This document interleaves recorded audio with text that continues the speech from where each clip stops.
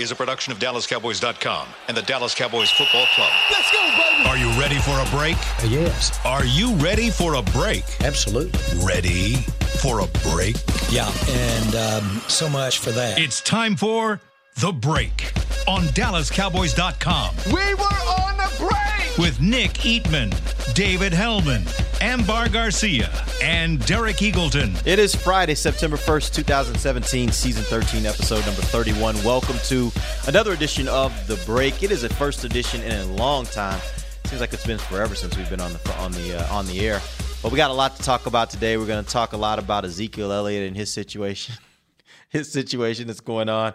We're going to talk a little bit about the 53-man roster. I have a few questions for you guys around the bubble guys. Actually, there's going to be a pretty cool piece of content that you two will be involved in later today that we're going to put out.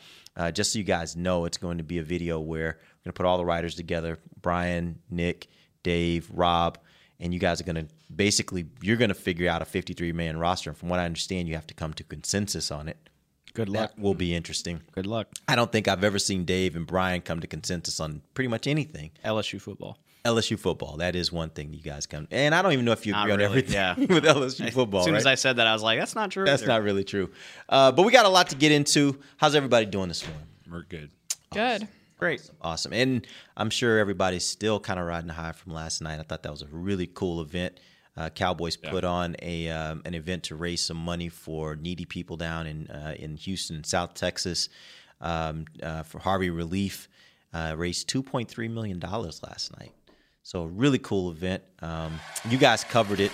Did you guys hear anything from the players? That was interesting. I know you talked to a few players afterwards. Just anything that stood out to you about how they felt about doing the event or anything like that? Well, I think that the fact that, when you look at what was going to happen on Thursday night, and it was going to be a game, it was going to be these guys on the sideline and these guys that are going to be on the field, and that's exactly the way it was. It was just a little bit different than how it turned out. I mean, with being a big bank of phones and they're all answering it. I thought that that obviously they were happy to do that and not practice. But as far as the cause, it was great. I mean, and the fact that the fans got to call players and talk to them. I mean, yeah, they were donating, but they were also getting a chance to talk with their favorite players. So I think it was kind of win-win for everybody there. And I don't want to go as far as to say that they didn't want to do it. Obviously, it's a good cause. It's a great cause. But I can see, football players, especially, not Jason Witten, but guys that aren't in the spotlight so much. Maybe you're a little bit apprehensive about that, taking phone calls from strangers. How am I going to work the phone? This is on TV. Like, what exactly am I doing? But it seemed like whatever apprehensiveness they might have had, I think it went away really quickly. And you could tell how excited all those guys were to be a part of that. And I think, once they kind of got the feel for the flow of it, I thought, all the feedback I heard from those guys was really, really positive. Yeah, and that, again, they raised $2.3 million, so that's always a good thing when you're raising money to help people that are really in need.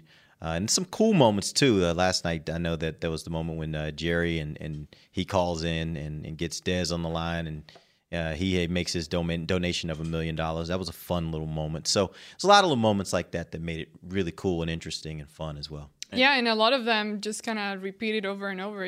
This whole situation went beyond football. So a lot of fans were wondering whether they should have canceled the game or not, maybe use that as a good cause to donate money or raise money. But they handled it in a really good way, turned it around in a way that the Texans were able to get back home to their families and their community, yet they were able to keep raising money for a good cause. Yep, exactly. All right, let's talk a little bit about this Zeke Elliott case. I know it's a big flip from talking about raising money for people who need it to now talking about a court case.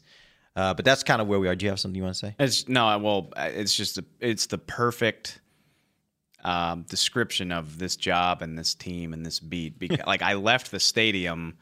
I was walking out of the stadium. I didn't take the buses, so I drove myself. So I was a little bit behind everybody else. And I'm walking out.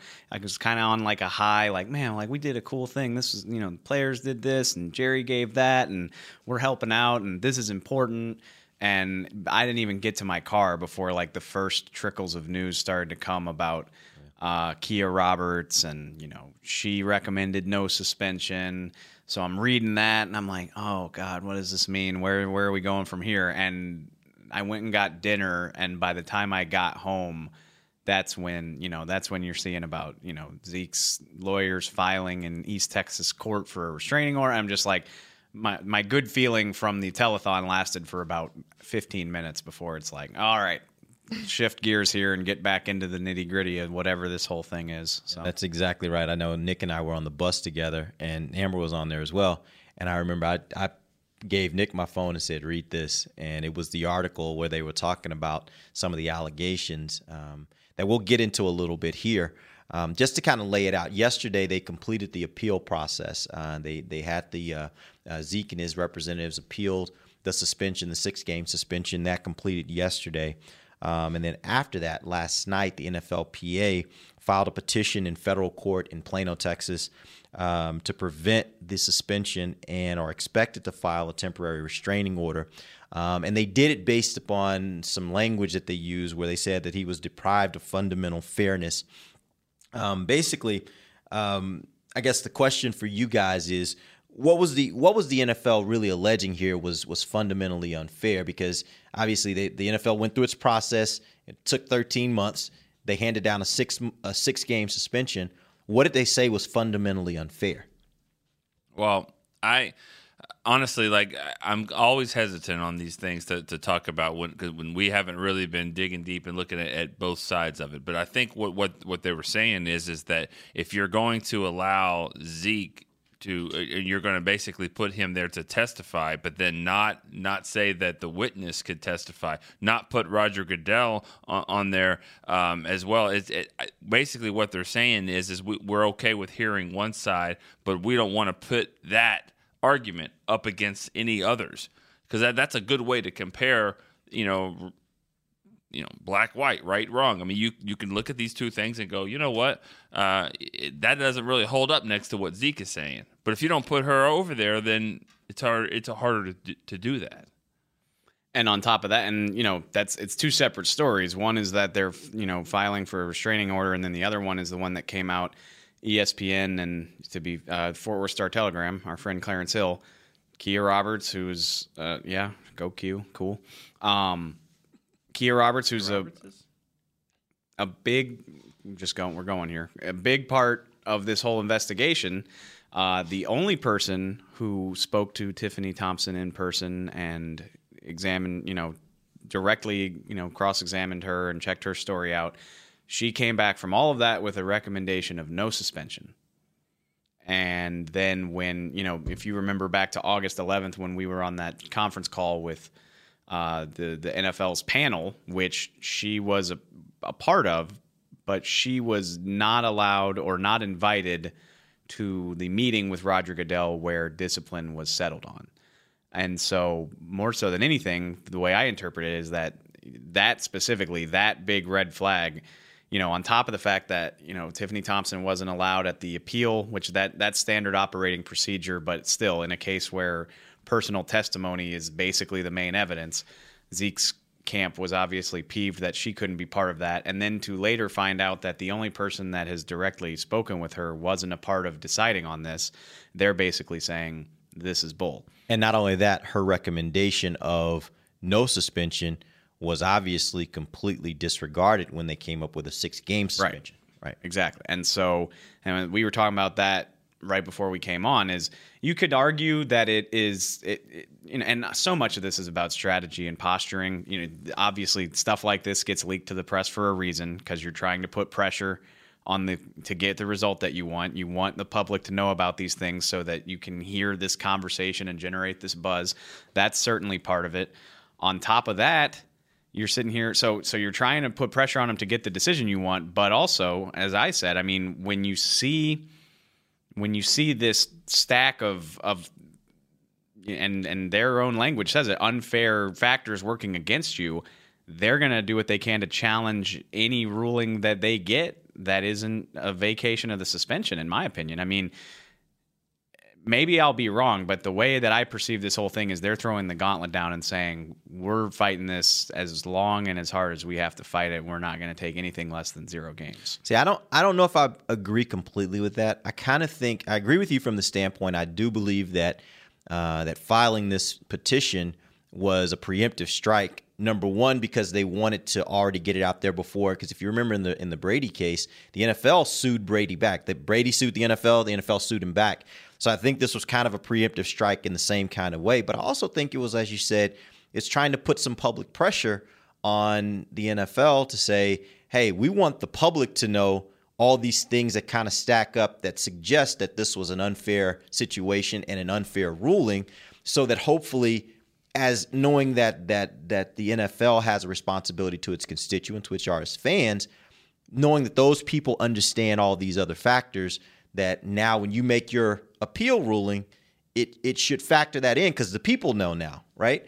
And so I think that's more of what it is. And I would suspect, and I'm interested to hear what you guys think. It sounds like, Dave, you've already kind of said what you think on that. But I think that if it came back to a game or 2 games, I wonder at least if Zeke is willing to say, okay, I'll step back, I'll take that game or 2 games to get this thing over with, even though he may still maintain he did nothing wrong. Okay, and see, now we've flipped from where we were a month ago. Right. Yeah. I was the one that was saying that, and you were saying, if you're accused of something as heinous as this and you know you didn't do it, fight it, fight it, fight it. I was saying we were also talking about should versus would. Sure. I'm saying, well, I think he would. Personally, if it were me, I would fight it just because I would want to regain my name. But I get what I'm thinking now is, and sure, I mean, strategy is definitely part of it, but if you feel strongly enough about it to preemptively put stuff in court, that and we have this on paper. I mean, I'm taking them at their word. Let's just assume this is true, that the only person that spoke to the accuser in person recommended no discipline. If you have that as your trump card, and I assume, and Clarence wrote, that was a big part of Jerry's confidence in this whole thing in the first place, was that this high-ranking NFL official, he felt confident was going to recommend no discipline. If you've got that in your back pocket, maybe you fight it anyway because you're like, you got nothing to stand on other than what the CBA allows you to do, which obviously that is problematic. Right. That is problematic, but I guess it just depends on how strongly you feel that this whole thing isn't worth it. Yeah. I just can't imagine the NFL handling this any worse than they have, because when you think about how long they drew this out, and then they made the decision when they did, kind of, and then now trying to put some pressure that he's got to hurry up and make this decision on this appeal. I mean, you knew that Zeke was going to appeal this. They knew that. For them to now kind of put pressure because the season's about to start, and this whole time that they investigated, when they finally gave that letter to say why we suspended him, and then left out key parts of the investigation. Of their own investigator, they left her out. They left her recommendations out, and then now kind of want to force the issue because the season's about to start. We got to get this appeal process done. I mean, I give credit to Zeke's lawyers for moving quickly on this and getting a lot of information. But I mean, I just think the NFL drugged this out and then tried to kind of hope for a quick resolution. And now it's going to be a real mess because the season's starting, and he's probably going to get to play this first game, because then I don't think they're anywhere close to having a decision being made. Unless what you just described happens and they give him 2 and he decides to just take it and call it a draw, then he's going to play. Yeah. I play the whole season, and we'll be talking about this in February. Yeah. That's honestly where I think this is going. Yeah, because I don't think the NFL – it's hard for the NFL to now make a ruling that decreases it significantly.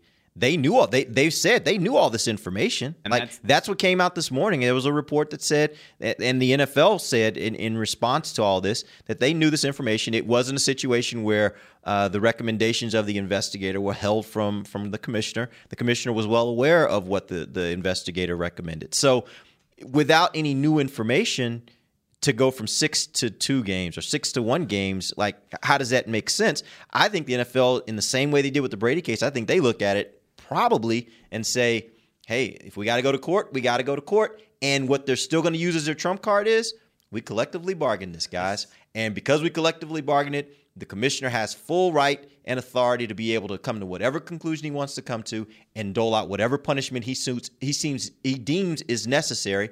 And I don't know that a court is necessarily going to go against that. I'm not super confident in most of what I'm saying because I'm not a lawyer. It's a lot of writing and legal jargon, and I'm a dumb sports writer. But if there's one thing I'm really confident in, is that you can't underestimate the league's desire to protect itself, protect its image to an alarmingly stubborn degree, in my opinion, to where, yeah, I think they'll fight this as long as they have to avoid the inference that they're wrong, incompetent, whatever other charge you want to lay at their feet. They're not going to let that slide.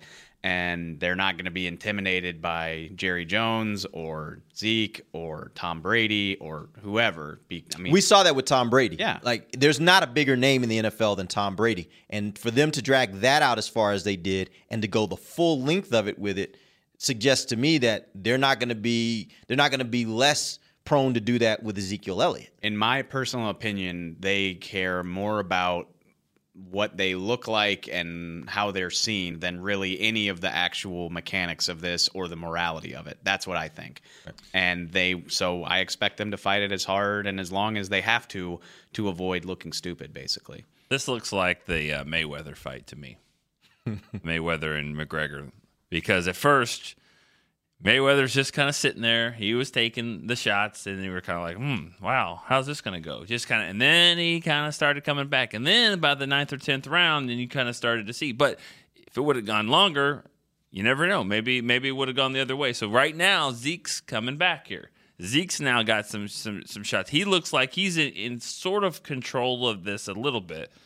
But, like you just said, the NFL's not done. No one's waving the towel quickly on this one and saying, was what would have happened later. So I think that he's got leverage right now and he's got a little bit of momentum, but it's just this back and forth, and the NFL's got something in their back pocket. And then you go back to the whole case about Josh Brown and what happened to him and with him admitting what he did, and he only gets a 1-game suspension, and you compare it to Ezekiel Elliott, this whole deal. Like you guys have been saying, they can't not fight this because then again, they look like they really messed up and all that. But regardless of everything, whether Zeke can play the first week or not, it's still going to affect the team somehow because they're having to make cuts this Saturday, tomorrow. So their cuts are going to be based on, they still don't know what the outcome is going to be, and they still have to be able to cover that whole depth. And it's a totally valid point. This is just my opinion, and I think you're right. This isn't over by a long shot, but I'm more confident than I ever have been that he's playing. I agree with you. And so I don't even think there's this gray area where you got like, well, how long is he going to be on the team? How long do we have to suspend him? Who do we keep? Who do we cut? I don't even consider that an issue because I don't think the league is going to give them a satisfactory answer to the point where they won't push this thing through to court. And therefore, I expect them to be on the 53 at this point in time. And so whoever you're getting rid of to make that work, do it. But I don't even think of it as being that ambiguous because that's how strongly that I view that restraint. That everything Zeke's camp has done in the last 24 hours, I view it as a very strong statement that they're intent on him playing. This is a huge story in all of sports, and you think about what drives the NFL the most when it comes to money. Like, what's the biggest thing they've got financially that puts money in their pockets? TV. Okay, why do people watch? Why do you think people watch TV, the games as much as they do? I mean, there's interest in the league. Fantasy football. Oh. Who's the number one player that could be? 75% of the interactions that I get on a daily basis about Zeke are more so from fantasy football. He is easily players. a top 3 pick. Yeah. Without the suspension, he is easily a top 3 pick. And your 1 and 2 picks are not doing anything right now. Are not 2 of your top 3. 2 of the top 3. Because it can vary. I think those 3 can vary. But yes. 2 of your top 3 guys, depending on your league, there's a big cloud. There's a big cloud. Yeah. Right, yeah. So is there a cloud around Bell? Didn't he He hasn't reported yet. He I was thought supposed to report today. He reported September today. 1st. Today. So he's supposed to. I haven't heard if he has reported. Your but theory on that, if you miss all the camp. I don't mess with guys that miss all the camp. Just my thing. Because I've seen too many of them end up with hamstring injuries or whatever. Don't make me talk about fantasy football. All right, I'm just saying I stay away from those guys. But you're right. There's a big cloud. So Yeah, and just saying that this isn't a Dallas thing. The Giants, it's not just the Giants and Cowboys looking at this. There's a guy in Sacramento, California right now who's got a fantasy league, and he's got the number 1 pick, unless some people have already done it. I'd say A lot of people. 75 to 95% of fantasy football players have already drafted. And that's why I think one of the first 3 responses to Schefter's tweet about I keep wanting to call it a suit. It's not a suit, but the restraining order. He posted the PDF of this thing that they sent into the court.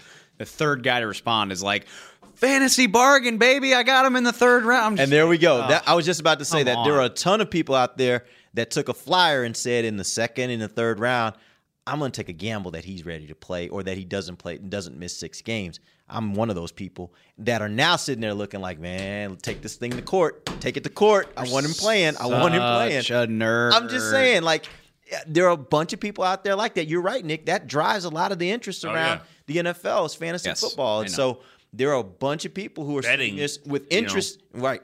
Not only fantasy football but betting. I mean, right. That's why people. You combine those two audiences. Yeah. Nobody would. What do you say? Is that 65, what? 70? What do you think? That's 65, 70% of your watching fan base is either betting or playing fantasy football. Would you guess? The amount of people who are seriously more? invested in the NFL and live and die with it with having no money on the line is fewer than 15%. Yeah. Getting them there. Which I would argue though, that 15% are the people that listen to our shows and go to our website. I mean, they're just hardcore diehards.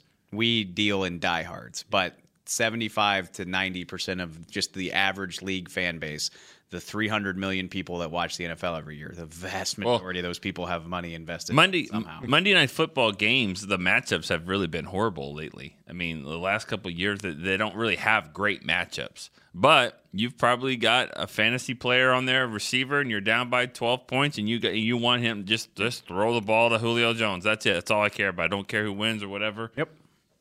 People, a lot of the bettors put their money on that last game just because it's something to watch. Let's go ahead and take our first break. When we come back, we will have more talk. We'll have a little bit more we'll get to maybe on this topic, but we'll definitely move on. Talk a little bit about, even though the Cowboys didn't play the Texans last night, we want to throw out some names of some guys that could have used that game, players that might be on the bubble coming this weekend when cuts come tomorrow. We'll talk about that when we come right back. This is DallasCowboys.com radio. We, the entertainment-loving people, demand the best unlimited wireless plan ever from AT&T. What else do you want, a unicorn? Maybe. Only AT&T offers you unlimited data with HBO included and never pay overages. Get AT&T Unlimited Plus, our best wireless deal on unlimited data. Plus, save $25 per month on DirecTV. It's entertainment your way. After 22 gigabytes of data usage, AT&T may slow speeds. Plan includes stream saver and videos will stream in standard definition unless you turn it off. $25 DirecTV savings requires AT&T Unlimited Plus. Credits start within 3 bills. Service prices subject to change. Other usage, speed, fees, charges, and restrictions apply. See att.com/unlimited for details.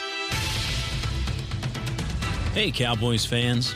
Did you know that over the next few years, more than 1 million service members will transition from military to civilian life?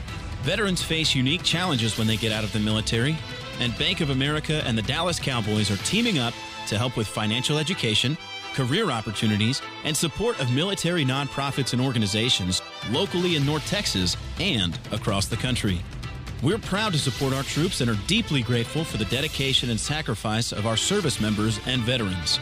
Bank of America, official bank of the Dallas Cowboys, invites you to join us in our efforts to get involved by tagging game day photos on social media using #TroopThanks, that's #TroopThanks, and by learning more about our commitment to veterans at bankofamerica.com/military support. Together, we can thank our troops in ways that make a real difference. Copyright 2016, Bank of America Corporation.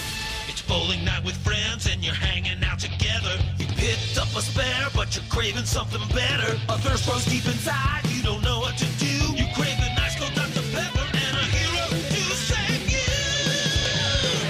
Crave Rider, you ride the wave of Dr. Pepper when you're craving Dr. Pepper.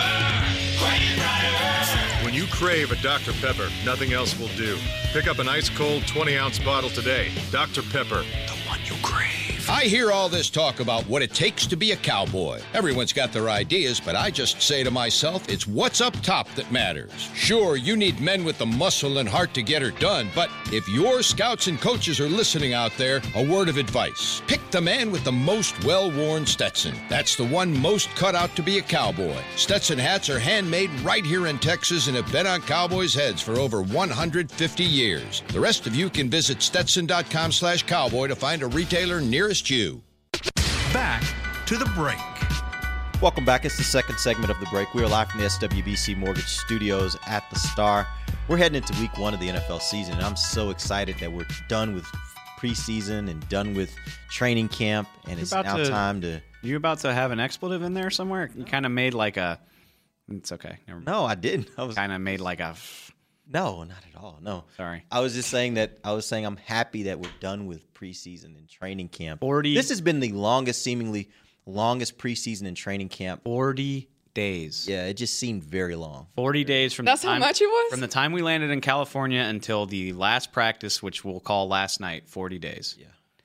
You got Lucky, you got Zeke, you got DeMontre Moore, you got Canton. I had forgotten about Lucky. You got the Tyrone and Hitchens injuries. Like, I feel like we've played a season, and the season hasn't started. It's unbelievable. Yeah, and then you had this last week, which was, again, Mother Nature, but... and I forgot, the Texans come and practice here, and we're kind of figuring out whether we're going to actually have a game here, and it just, I don't know, just the whole thing was kind of a fitting wrap-up to what has been an extremely crazy and unpredictable preseason and training camp for the Cowboys. But now we get into some football, and we'll head into week 1 next week. Let's go ahead and move on and talk a little bit about that non-game last night. The Cowboys, instead of having the game, because the Texans obviously had an opportunity to go home, and rightfully so, they should have gone home at that point. They canceled the game, and instead we had the telethon. But as a part of the telethon, there was also a practice for the younger guys, the guys that probably would have played or definitely would have played in that final preseason game. Talk to me, and I'll let each of you guys kind of talk, but talk to me about a guy or two that you think really could have used that game, or that's sitting on the bubble that really is going to need, can garner some serious consideration as to whether he's on this team or not on this team come tomorrow. How about selfishly? I'm really happy that Noah Brown didn't have to play another game. Why? Because all he could do is hurt himself, in my opinion. I mean, either literally or figuratively, because I think he's on the team right now. I think he played well. He's played well throughout the preseason. They put him in with the starters against the Raiders. I think he's the 6th receiver on this team. But if he goes out and just stinks up the joint against the Texans, maybe they change the conversation. So I was like, yeah, you just stay over here and don't do anything else. Don't put any bad tape out. There's a young player on this team that is reading these stories or listening to it in the locker room and says, "You mean Zeke may not get suspended?" Like, yeah, like that's awesome. It could be Noah Brown who could be like, "That's great, Buckeye." Well, someone's getting cut because of this. Some player is going to get released because Zeke could be on the roster, because I don't think it's going to be a running back. I don't think they would do that because of all these things that are up in the air. So it's just somebody down the roster. We're going to go lighter at linebacker. Maybe it's a Nazacha, maybe it's Noah Brown, maybe it's a Marquez White, but there's somebody out there that's going to feel the ramifications of this. And I think it could be Noah Brown. You got to go long at running back. Maybe you're not going as long at receiver. I don't know. You know, one of the things that's interesting to me about just a guy like Noah Brown, I know we're around here, and so we see practice every day. I wonder if there are, 15 of the 32 teams have a Noah Brown. Yes. Right? Is it very common? Is Noah Brown a very common guy, a really good guy from the standpoint of a rookie, a guy that comes in his first camp and can make you say, wow, that was a pretty nice thing that he just did. But I'm looking at a team like the Seahawks, and they got their reports out there that Kearse, who's been with them now, I guess it's probably 4 years or so, I would guess. More than that, I think. He's a guy that they got they're waving out for trades, and it's like, that's a Noah Brown type guy, right?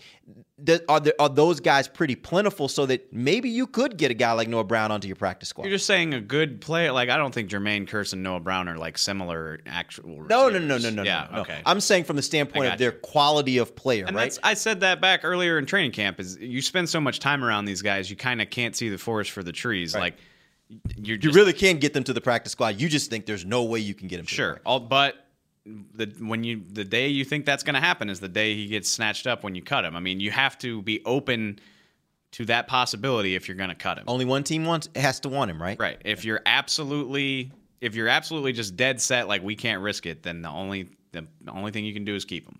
Which you're right. I think pretty much every team has a guy like that. But I've just been, not just by what I've seen, but the skill, not to the point I was trying to make. He's not Jermaine Kearse, because Jermaine Kearse isn't 6'2.5", 230 pounds. I mean, he's got measurables that don't come along all that often. But Jermaine Kearse has actually made some plays in this league.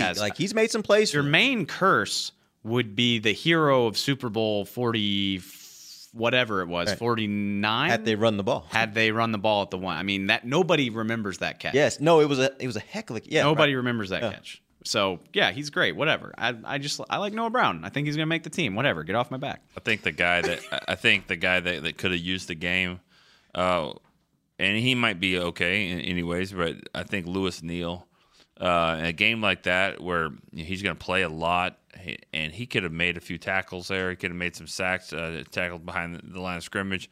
There are two spots open for the defensive line, and Tapper just doesn't feel like he wants to take one of them. So, I think that you got to get somebody in there. Joey Ivy, Lewis Neal. Because he's got position flex, I think that he has a shot. But every guy that gets cut, I guarantee you they're going to go to Microsoft Excel and sort by defensive end, defensive tackle, and they're going to look at all of them. And I have a feeling that some of them are going to be better than Joey Ivy and Lewis Neal. And I think that's a classic case where the 53 will come out on Saturday, and it'll be final for less than 24 hours. And maybe Lewis Neal makes the team on Saturday, and he's not on it by Monday morning. And every single year, it will happen. 1 to 3 guys who are not on this team now will be on the final 53. Sunday is a very underrated day about it's things guys that are getting claimed, and defensive line is a space that I'm looking at. We always say final roster, and right? It's furthest thing from it. I mean, if you want to get real meta, it's never final, because how many transactions do they do during the course of the year? But back into the D line, back into the linebacker depth chart is a place that I'm looking. Yeah. Maybe offensive line, but I kind of doubt it. I think we've had that argument before. Noah Brown, Emmett Cleary, Mark Nazacha, Marquez White, Robert Blanton, and not Tapper. He's going to make it, but Lewis Neal, Joey Ivy. I mean, is Moore. Does Moore have something? I guess because Kellen Moore? Suspension. No. Demontre Moore. Is Demontre Moore a guy that you think is on that bubble, or you think he's clearly on the team? Well, he won't be on the team because he's suspended. Obviously. I think we talked about this last time. No reason to do anything with him. If he was not suspended, he is a stone cold lock for me. I agree with that. Not even up for debate, and I think they're going to be counting the minutes until he gets back. That's how good he's been during the preseason. So he goes straight to reserve suspended, and nothing's. I think I'm not. One of the two, Irving and Moore, one of them is allowed at the facility during his suspension, and one of them's not, I think. But I don't remember which is which. It's probably, I would think, Moore. Yeah, I think too. I don't know. But either way, you'll get him back in time for week 3. And whoever, they claim somebody, or maybe you don't bother getting somebody on the defensive line because you're cutting Lewis Neal when Demontre Moore comes back in 2 weeks. I mean, it's all up in the air. What is the deal with Duke Thomas? He sustained the injury. He was having a great camp, having a great preseason, and then the injury comes, which is what you hate to see for a young guy who's trying to make a team. This is going to be a tricky one for the Cowboys because you could do an injury settlement and just let him kind of go. You pay him for however many weeks he's going to be hurt, which he's got a high ankle sprain and a sprained MCL. But the problem about that is you do injury settlement, you're the last team that can get him back.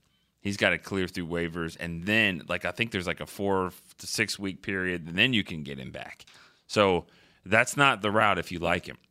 You could put him on injured reserve and probably just keep him there. He's not one of my guys I'd bring back after 8 weeks. You can only do that twice. Rico, that might happen with Rico. So I could see him going to injured reserve and just probably clearing waivers, and then he just reverts back to your IR and he stays there. And there's no harm in that, right? To me, I think that's the best case scenario. Except for he doesn't play football. For him. I'm saying from the standpoint of the team, if you think he's a young guy that can develop into something, then you want to keep him, this is your way to keep him on the roster without having to affect your roster, right? Absolutely. But it sucks being a not great player in the NFL. Like if you're expendable, and honestly, if I don't know the severity of Rico's concussion, maybe he does need the extra time. But again, if he's a guy that winds up on IR mainly as roster management, then he's not practicing for 6 to 8 weeks. It's the same thing, and it's effective from a team standpoint. But Duke Thomas won't be able to get better for a year, and he won't be able to go somewhere else and get better, and that sucks for him. Yeah. I mean, I get why the Cowboys do it, but it also depends on how long he's going to be injured. Yeah. If this injury is going to be, I don't know how long it's going to be. I'm throwing out a number, so don't quote me on this. But if it's a 6-week injury, if you're going to go 6 weeks into the season with this, then maybe it is worth it just because it's going to take up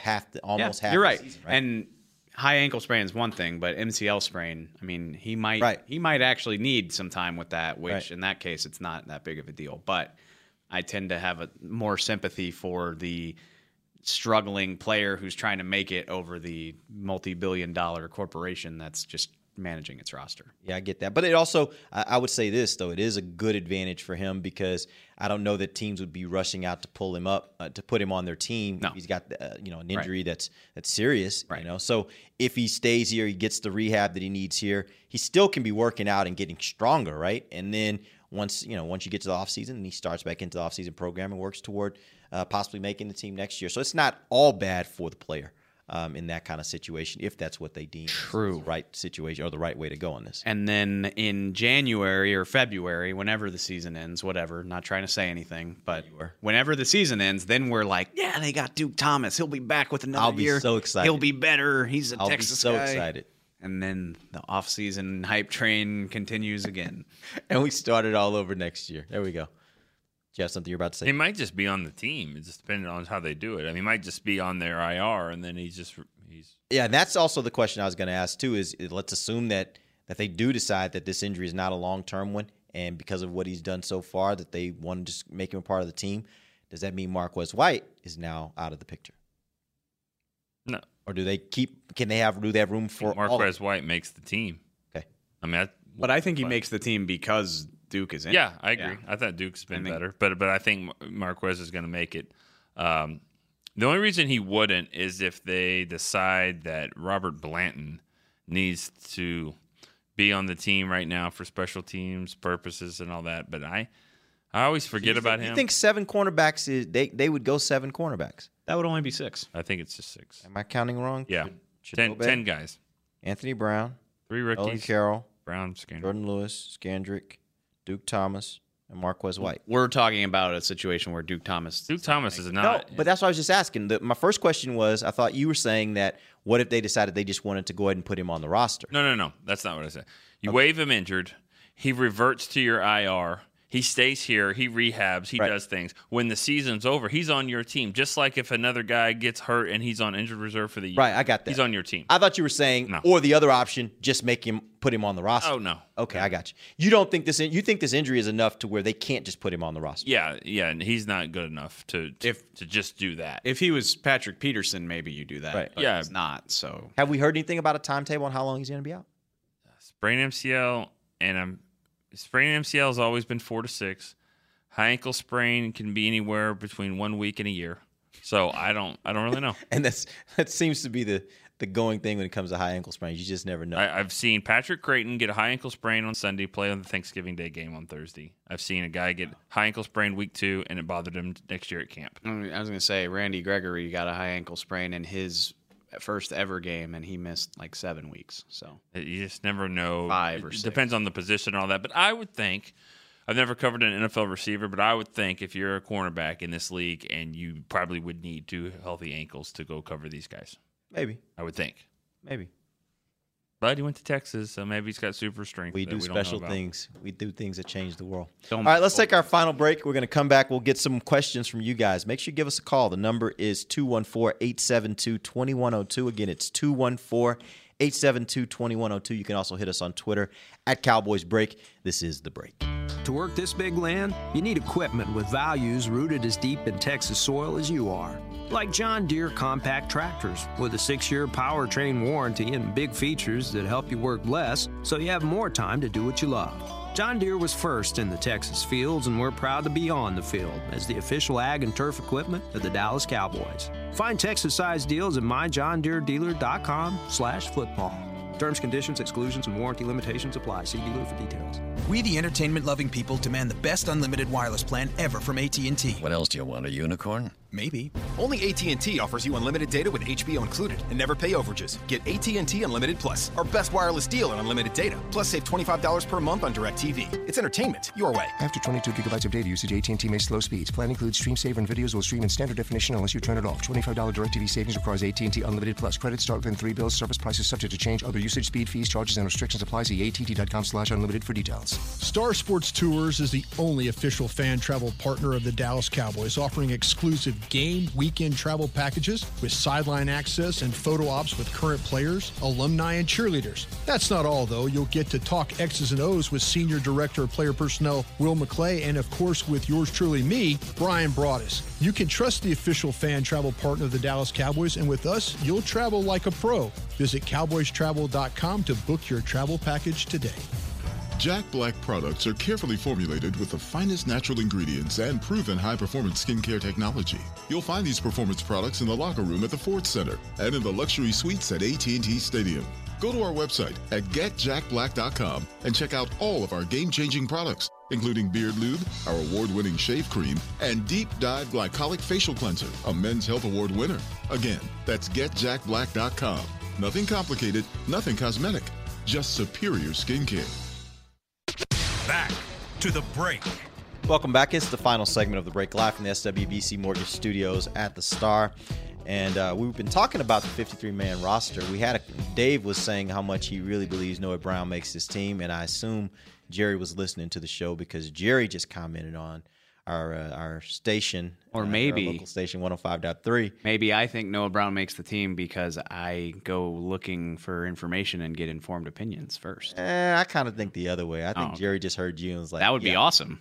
That would be so I'm giving cool. you a lot of credit here. That would be so cool. But Jerry just basically said he thinks Noah Brown makes the 53. He said, yes, he thinks he's going to make the 53. So your guy sounds like he's in. If that is the case, it would be the first time since 2011 that they bothered to carry 6 receivers. So make sure when you guys do your 53-man. Hey, pump the brakes because, I'd have to imagine he's a game day inactive, at least to start the season out. But probably most of the time. I'm just really intrigued by his skill set, and I think it's a smart idea to keep him around. You think he's better than Andy Jones? Yes. Better than Andy Jones was at this time last year? I think yes, because Andy Jones hit a brick wall and disappeared about halfway through camp, which, no offense to him, but he kind of did the same thing again this year. And it's an interesting juxtaposition because the first 2 weeks of camp, it was like neck and neck, like highlight catch here, Brown here, Andy here. And it was like, man, how are they going to decide between these two guys? And then right around the Rams game, it started just being Noah Brown, Noah Brown, Noah Brown. Where's Andy? He's hurt. Is he still hurt? Is he back from being hurt? He's back, but now he's not making plays. And I meant to say, I felt like we were so wrapped up in the telethon last night, and for good cause. But the practice was still pretty enlightening. Brian wrote a great notebook about it. It's on our site right now. And he was even, Andy dropped a wide open slant during 11v11 yesterday. And it's just that's been a problem for him. Whereas, I think Noah Brown's gotten better as camp has gone on, which is impressive for a rookie. Lance Lenoir. Is there any shot? Obviously he's a Amber's guy. Last night he makes another. He's made several catches, and I said this back, a couple weeks, maybe a week ago, that we pound on him, and rightfully so, about the not catching punts. He just for some reason just having problems with that sometimes. But the other day I saw him at practice, and he literally just tripped over himself. Right. What are you doing? But at the wide receiver position, when he's running routes and catching passes, he's made quite a few plays, and I think quite a few plays, not only in preseason games, but even down to last night. They had a really nice play there. It was I don't know how long the pass was. It's hard to tell when you're on the field sometimes. But it was down the sideline, and he caught it in the end zone over double coverage. It was pretty remarkable throw, pretty remarkable catch. And he's done that kind of thing throughout training camp in the preseason. Obviously, he's not going to make this team, but I would think he's a guy that you definitely want to get on the practice squad, right?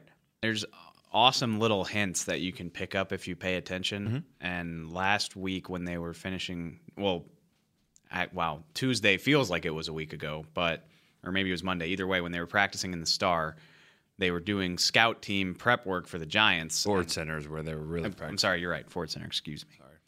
Sorry. And they gave out, and they do this for opponents, they gave out jerseys with 13 on them. They're simulating Odell Beckham and what he does in the Giants offense. They gave one of those jerseys to Lance Lenoir.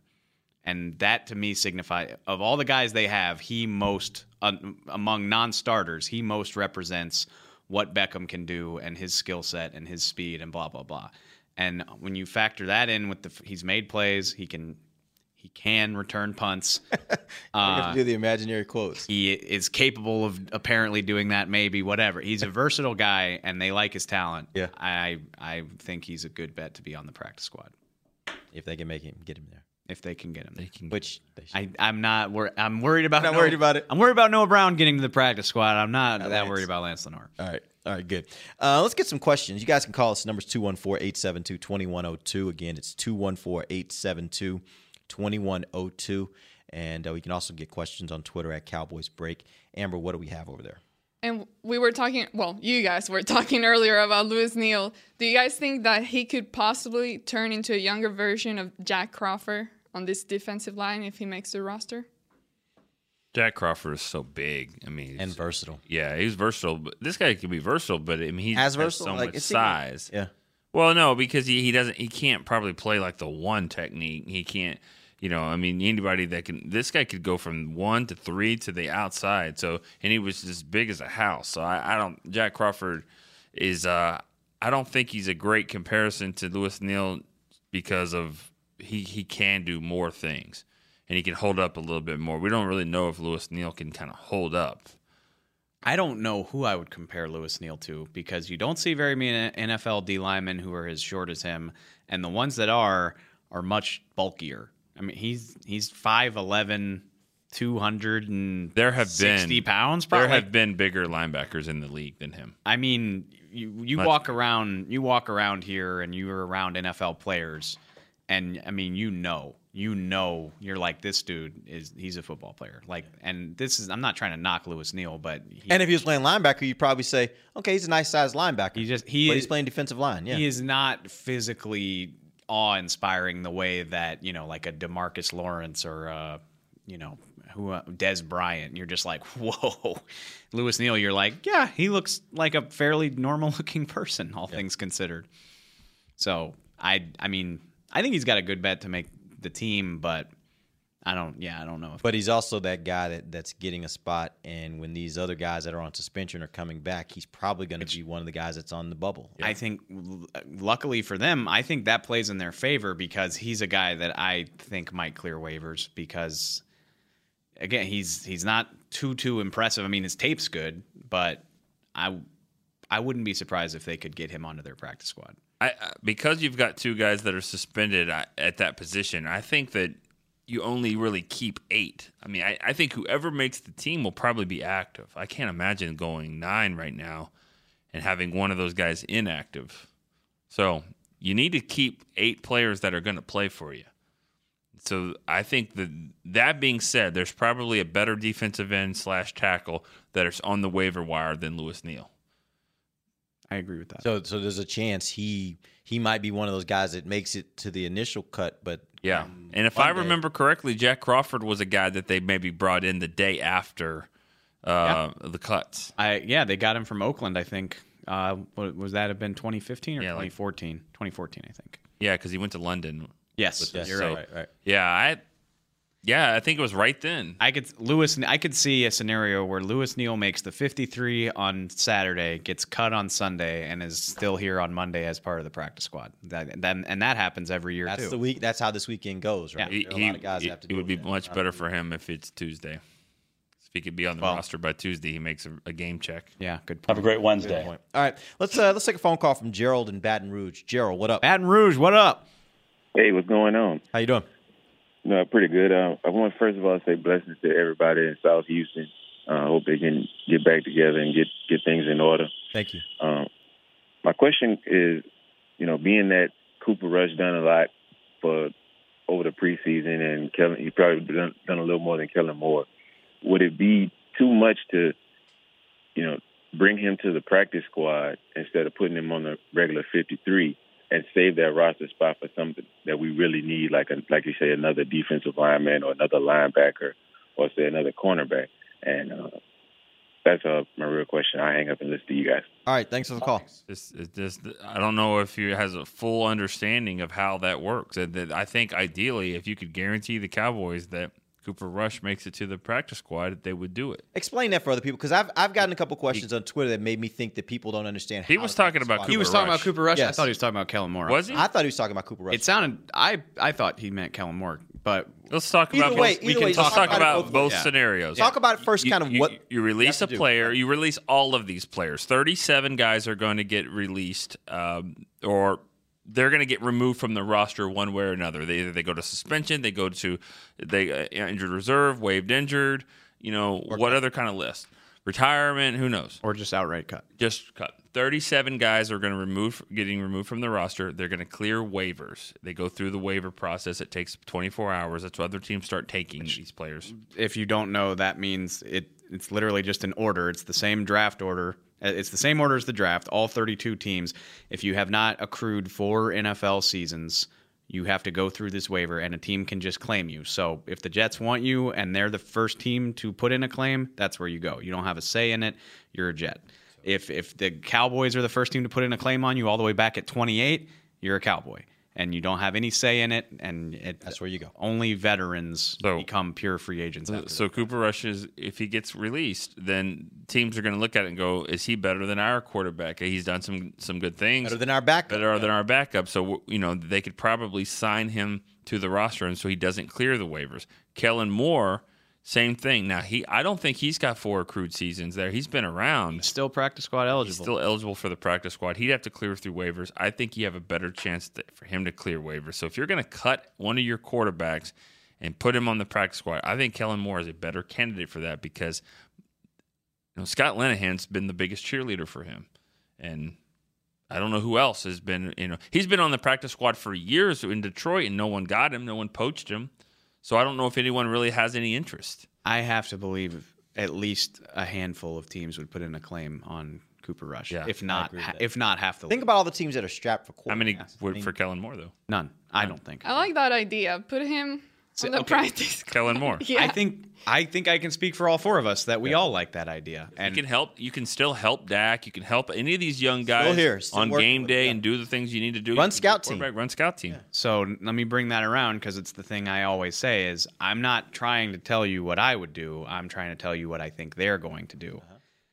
I would still, at this point, whether you agree with it or not, be fairly surprised if Kellen Moore is cut. I agree with you. I think they're going to roll with 3. Whatever reasoning, whatever you want to say, however much it might aggravate you, that's what I think they're going to do. And if they don't, and maybe this whole thing with Zeke where it looks like he's going to be on the 53, maybe that kind of forces their hand. If they don't keep Kellen Moore, I think it's because they had a long, hard conversation about it today and tomorrow. That'll be the last spot that they make a move if they decide to. I really think that it would be a tough conversation for them to cut. Just know this. When we do this thing in the studio with Brian's going to be up at the board and we're going to be talking about it, Kellen Moore is going to get that little dot, whatever that they're going to push, and he will make the team. But that's only because, that's just because of what we think is going to happen. I know I'll fight as long as we have time for it that he shouldn't be. He should not be on this roster. Bye, Felicia. Yeah. Should be. And that's going to be a big distinction. Are you guys doing this based upon what you think they're going to do, or are you doing this based upon this is your 53-man roster? I think we have to do it based on what we think they're going to do because we would have different, Who cares about what I think they're going to do or what I think they should do? Because I don't make that call. Right. But Kellen Moore would be a surprise cut for me, even though I personally would cut him if it were up to me. I don't think they will. All right, let's take another question from Twitter. Any timetable for Cheeto and Jordan Lewis returns? What are y'all's estimate as to when we will be seeing them playing? Another thing lost in the shuffle, they did practice last night. They had a full, it was padded and everything. It wasn't. Did they practice fully? Well, I meant the team, but. Oh, I thought you were saying Chidobe and Xavier Woods both, and Ryan Switzer for that matter, all did real deal practice, which is a great sign for them. Jordan Lewis suited up and did a few things, but he's still not doing the competitive. He didn't do one-on-ones. He didn't do full team. So I got to consider him a week 1 inactive. I would consider him to be inactive until somebody gets hurt or somebody. He's forced into action? Yeah, I just don't see, unless he's going to go on and practice. When he finally does return to practice, I don't think he's just going to be lighting it up where he's just going to all of a sudden be active over the guys that have been on the 53 or on the 46. Can a guy like him that's a rookie work his way on to special teams? Yeah. Once you get to that point, like let's assume that he's not really healthy to do a lot to do all of that until next week, let's say. If he's just able to do it at that point, they kind of already know what they want on special teams. I don't think he can show the coaches yet what he can do on special teams. So is it tough for him to be – because that's the way that he could get active is if he can play special teams, but I don't know if he has the time to show them that at this point of the season. You're right. Now as a cornerback, you can be one of those guys that blocks the gunner, but I think that he's going to need, and they happen. That happens. Injuries will definitely happen here at cornerback, and so he'll get an opportunity. It's just that I don't necessarily see him just whenever he's healthy, he's ready to go because he hasn't proven special teams wise and that he can play in this league yet. Yeah. But it is a real. The other three. Woods, Cheeto, and Switzer, I think it's a fantastic sign that they're practicing a full 10 days before the opener, which they'll have every – I don't know if you can get them on the 46, but they'll have every opportunity to at least show something before.